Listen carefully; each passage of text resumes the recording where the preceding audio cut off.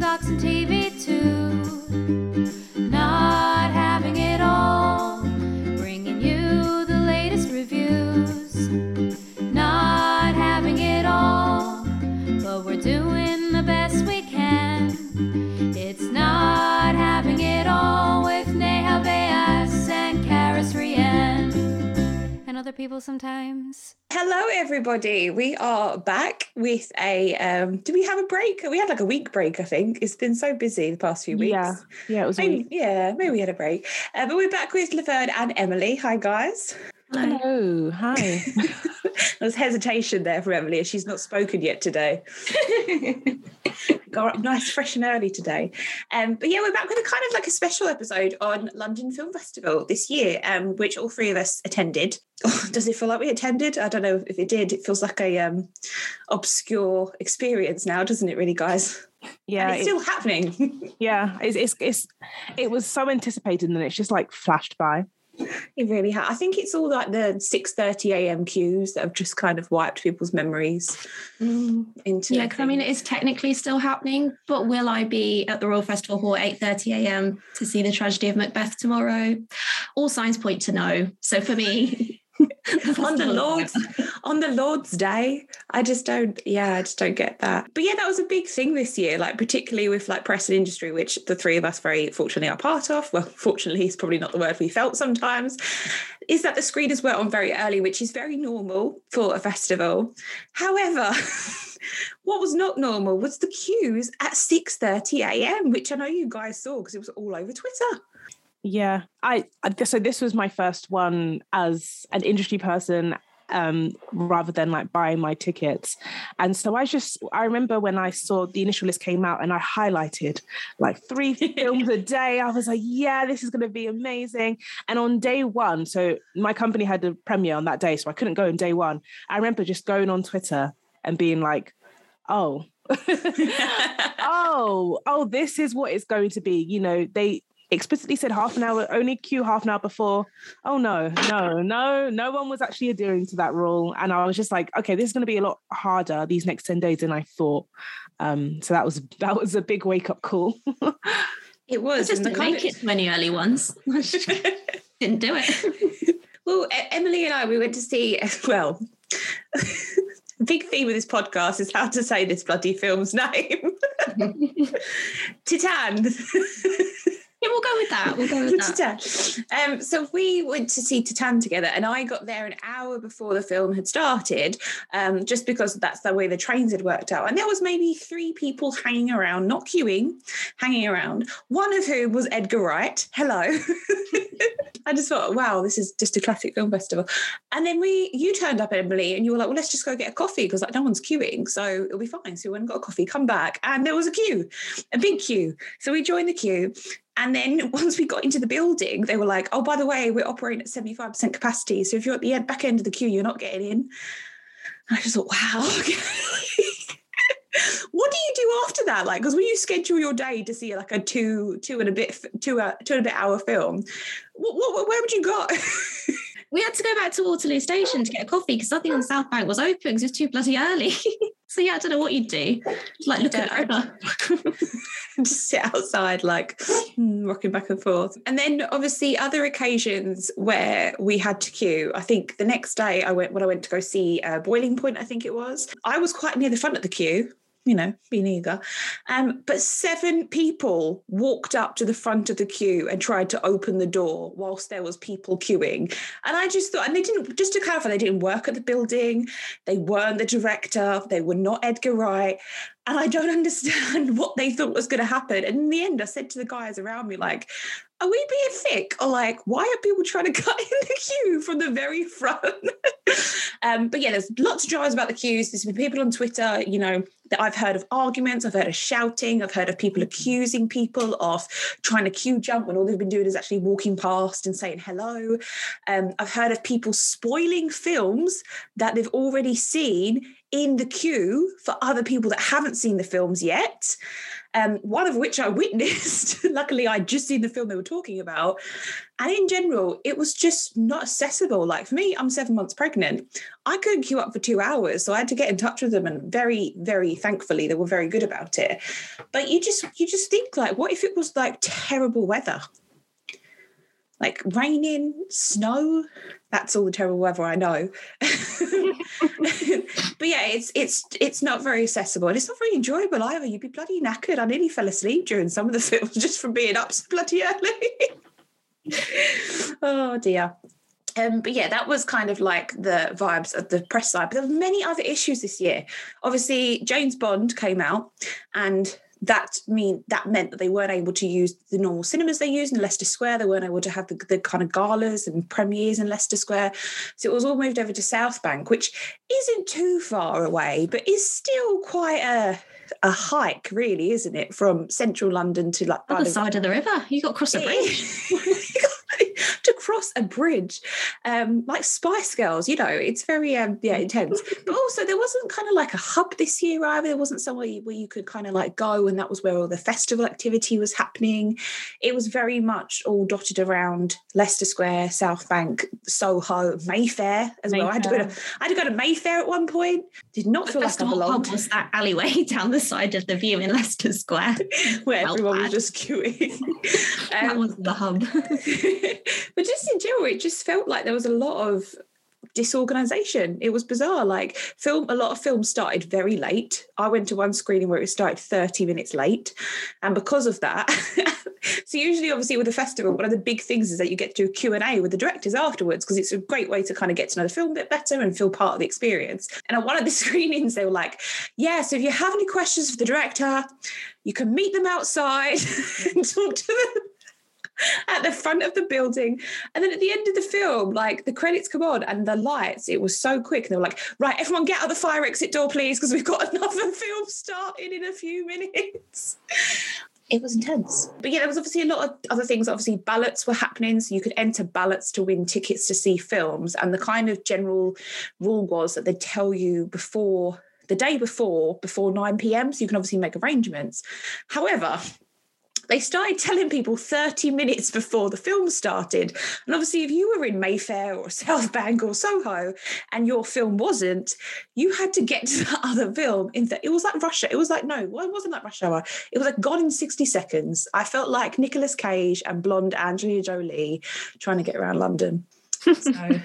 But yeah, that was kind of that side of things. And I know that obviously some of my friends have films in the festival this year. Laverne, obviously you work for a production company as well. And yeah, there's just been a lot of miscommunication, hasn't there? What do you guys think it's from? It can't just be Bond. Like, come on. Yeah, I want to do that thing where it's like, well, maybe it was a pandemic. But then I'm just like, well, I don't really know if that's like a suitable excuse. If anything, you had longer to plan it. So maybe that isn't the excuse.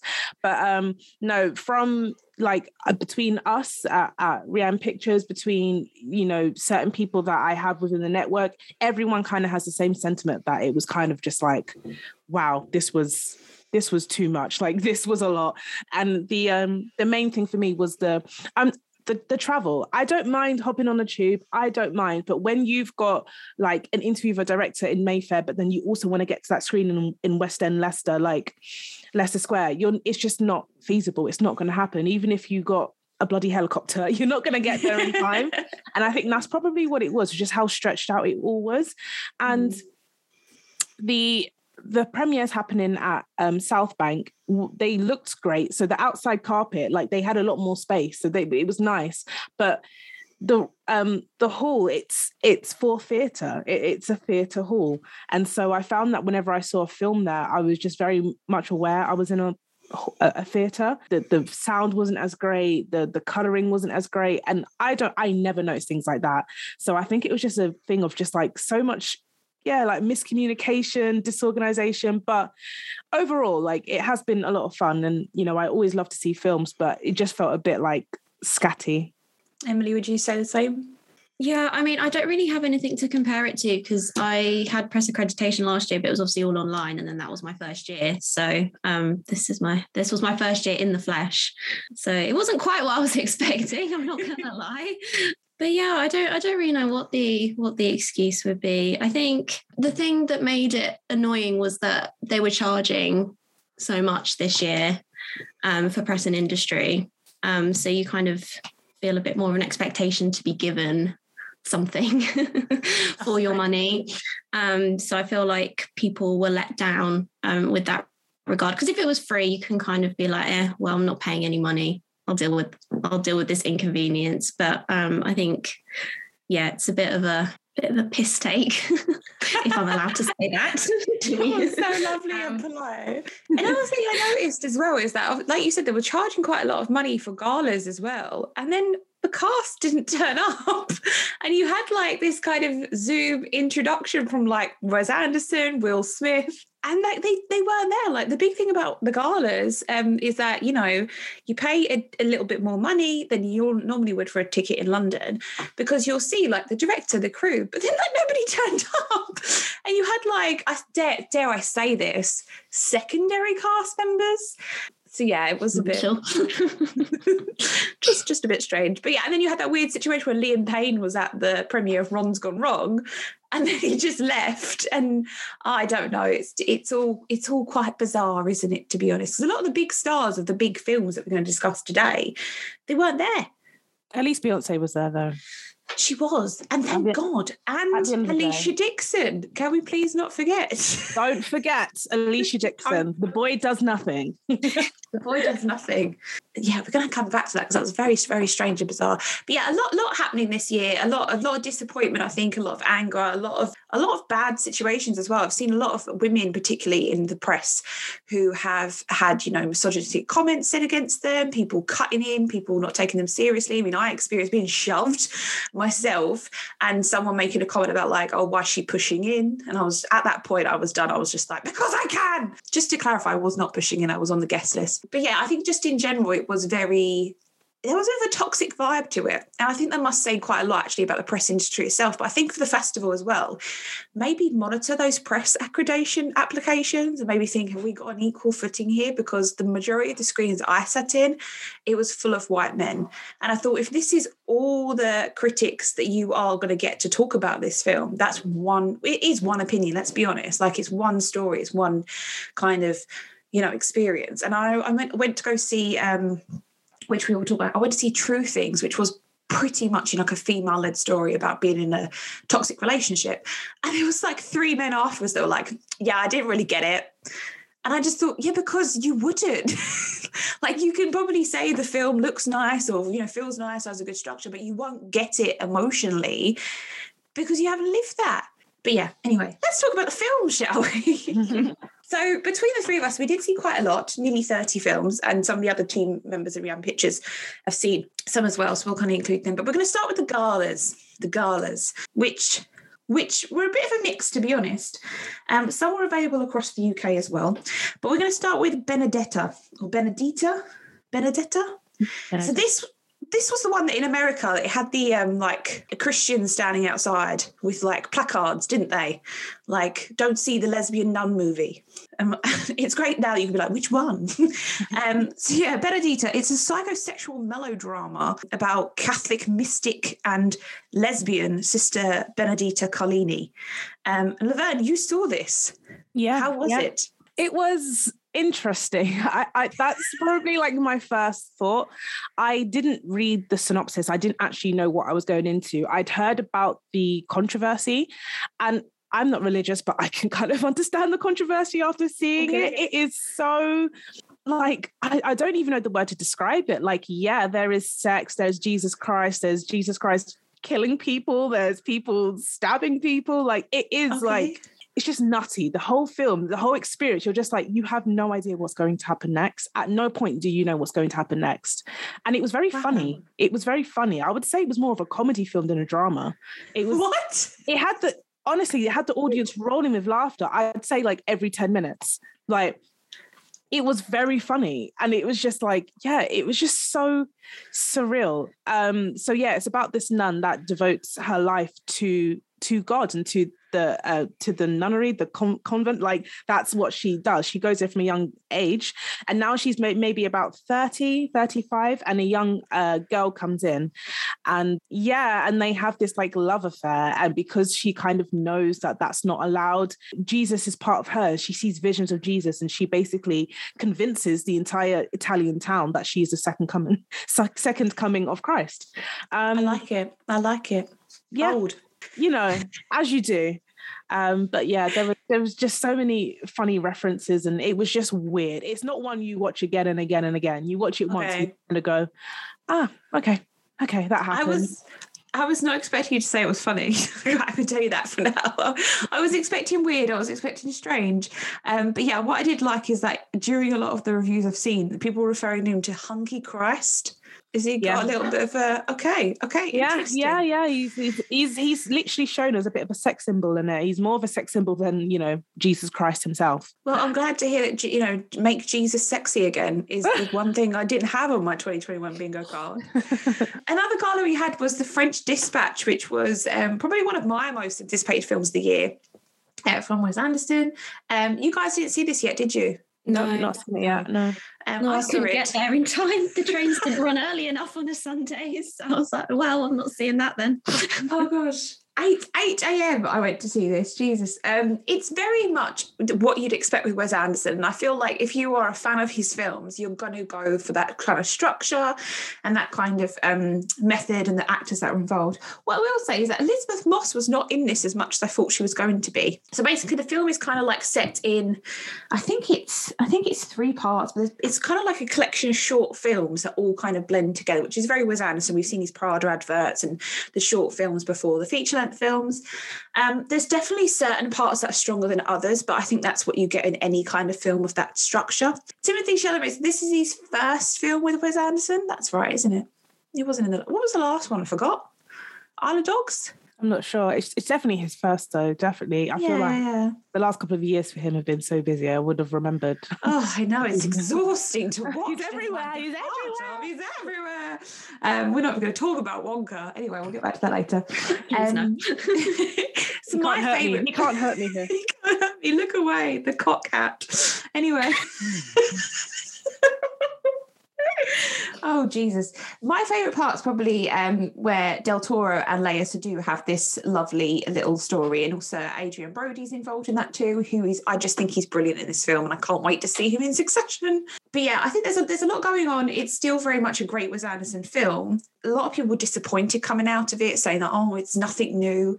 If you're saying that after this Wes Anderson film, what were you saying after all the others? Because I don't think any of the films kind of embraced a sudden new thing. The new thing I did see, which I haven't seen before, is that he blends in animation with the kind of live action. And it's quite funny because it's for those scenes that would be too expensive to shoot with real people, like water balloons coming out. Is it a water balloon? What's it called? There's like a basket and there's hot air balloon. Hot air balloon, not a water balloon. Water come from? I don't know. I was thinking, that doesn't sound right. But I did enjoy it. And I think it's, I would probably watch it again because it is quite a treat and there's quite a lot of people involved in it. But yeah, I mean, if you're watching Wes Anderson and you're thinking, I'm not getting anything different from this, you're probably not going to enjoy the next 5 of his films, to be honest. But hey ho, there you go. Another headline gala was Last Night in Soho, which has been quite a debate in topic. So obviously the film has been pushed and pushed and pushed, and it's been quite quiet, hasn't it, about what's been said about it. And I'm pretty sure that this is the premiere. I don't think it's been anywhere else. No, I don't think it's been anywhere else, but it's got its release date in the cinemas, I think the end of this month, so I don't think it's going anywhere festival-wise now. Interesting. I think it was just LFI. Was it Venice? It might have been.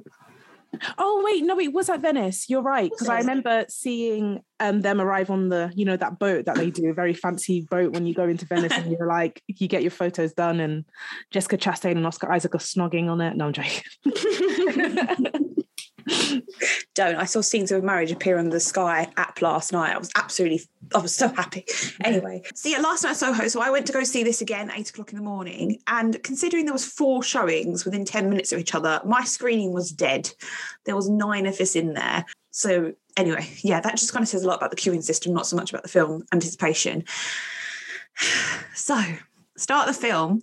Levan, did you get this speech at your screening? Yeah, you're kind of like him just saying, please don't tell anyone, don't spoil it. Get banged, basically, wasn't it? Yeah. So basically he said, like, it was all very nice. It was all like, let's keep what happens in Soho, please don't discuss the second act of the film, which I don't know if it hindered my watching experience or not. Yeah, because I was kind of just like, okay, well, what's going to happen then? But yeah. But the film itself, so Thomasin McKenzie, who's brilliant, she's fantastic. She's a student. She goes to London. She's going to study at fashion school. We've got this horrible but brilliantly played actor who's, what's she called? Jacinda, who's just an absolute bitch. And she basically just doesn't like the student life. So she moves into this little house in Soho where she's going to live out her 60s dreams kind of thing. But then we start to have this kind of alternative world where Anya Taylor-Joy's involved, Matt Smith's involved, and it's very wild. It's a lot more, I don't know, I don't really know how to talk about this film, which I know on a podcast about films is not the greatest move, but I can't speak, sorry. I can't structure my words. Levan, do you want to take the mic? Pressure of Edgar Wright. He's just out of shot in the yeah, off screen right now. Edgar's just pointing a gun at me like, don't you dare say it. Yeah, I would say like the supernatural elements, they were shot so well. But the one thing I really liked, kind of spoiler, kind of not, is that like we already knew that she could experience supernatural things. And I really like that, because a lot of the time when you see films, so if it's like a coming of age film where the main protagonist is gay, it's about coming out, or if you see someone that kind of realizes they have supernatural powers, it's like the whole film is about the realization that they have supernatural powers. But I really enjoyed this because, oh yeah, she already has it. Like, she already has it. Her nan knows, like, she knows. And it's like, hey, if London's getting too much for you, like, you can come home because you do experience these supernatural things. And I really like that, because it wasn't like, oh, what does it do? How will she react? She already knew. Like, she knew, like, that she has these visions and she can basically delve into 2 worlds, past and present. So I really appreciated that. It wasn't like how will we figure this out? It's like, oh, no, I know I can do this. This is pretty cool. Yeah, it was kind of good to be on that even playing field where you're kind of like, okay, well, we know she's got this kind of thing to her, but where is this story taking us? I loved everything that was done in the 60s. I thought Anya Taylor-Joy was incredible. I really liked Matt Smith in this as well. I rarely enjoy Matt Smith. And sorry, I don't know why that came across as harsh as it did. But I thought it was very menacing. I thought it was kind of like, do you remember when he did the Ryan Gosling film, Lost River? He was a really good villain. And I think he can be a very good villain, Matt Smith. We don't see that enough in the stuff that he kind of does. I don't know, maybe debate if he's a villain as Prince Philip, probably. But yeah, I really liked it. A lot of people really hated on this film, and I thought it was quite harsh and just a little bit unprofessional at times, the way people spoke about it. I really enjoyed it. I think it's a really great move. I think Edgar Wright's moved from that kind of British comedy, the Cornetto trilogy, to doing things like Baby Driver, doing things like Last Night in Soho. And obviously he was very heavily involved in Ant-Man. Even if he did leave the project, you can still see a lot of Edgar Wright in there. So yeah, I really enjoyed it and I would watch it again. And I think that's where people had the problem, though. People have an idea of what they expect of you. So when you deter from that, people go, oh, well, I really didn't like that because you did X, Y, Z. It's like, well, these are different projects, honey. Like they're different. It's not going to be like Baby Driver. It's not going to be about the early 2000s when he was doing, Hot Fuzz and things like that. It's going to be different. That's the whole point. And that's what that's the thing I really hate when people compare, because it's like, it's just, Edgar Wright he's very versatile. When you're seeing a Wes Anderson film, like you said, you understand that he literally has like the same actors, the same sort of like settings, and the same sort of like the visuals are the same. But Baby Driver is very different to Last Night in Soho, which is obviously very different to like the early British comedies. Like, I think people were being harsh because they over familiarize themselves with people like Edgar Wright. Unfortunately, you know, well, probably because Shaun of the Dead's on ITV2 every night. So also true. Also true. Yeah. So another gala that I saw was Ron's Gone Wrong, which was the kind of family gala. I didn't know what I was expecting with this film, but basically in this world where kids have what you call a bubble bot, which is kind of like a robot that gets to know them, so kind of like a phone, and it's like their best friend kind of thing. And then we have this guy called Barney. He's a bit of a loner. He's very poor. He has a Bulgarian grandmother played by Olivia Colman. Played by Olivia Colman? I did not know that. I just discovered that live on the show. But yeah, so he ends up getting a bubble bot, but it's broken, so it doesn't work as well, and it's a little bit cheeky. But they form this friendship, and he kind of talks and discusses about the whole like children versus technology debate. But it does it really well. It does it in a way where it actually accepts that this is part of our children's lives, that we're never going to not be in a universe where children don't have access to technology. But it's about how we control that and how we can monitor that and make it safe and make it, accessible. I thought it was really funny. It made me cry because it talked a lot about how like friendship in younger children is usually dictated by wealth, because the rich kids hang together, the poor kids hang together, the loner kids, it is very much that's how it works in the world still. And I thought it was really, really well made. And I don't know what happened to the Liam Payne song, but I still think it was a good film without it.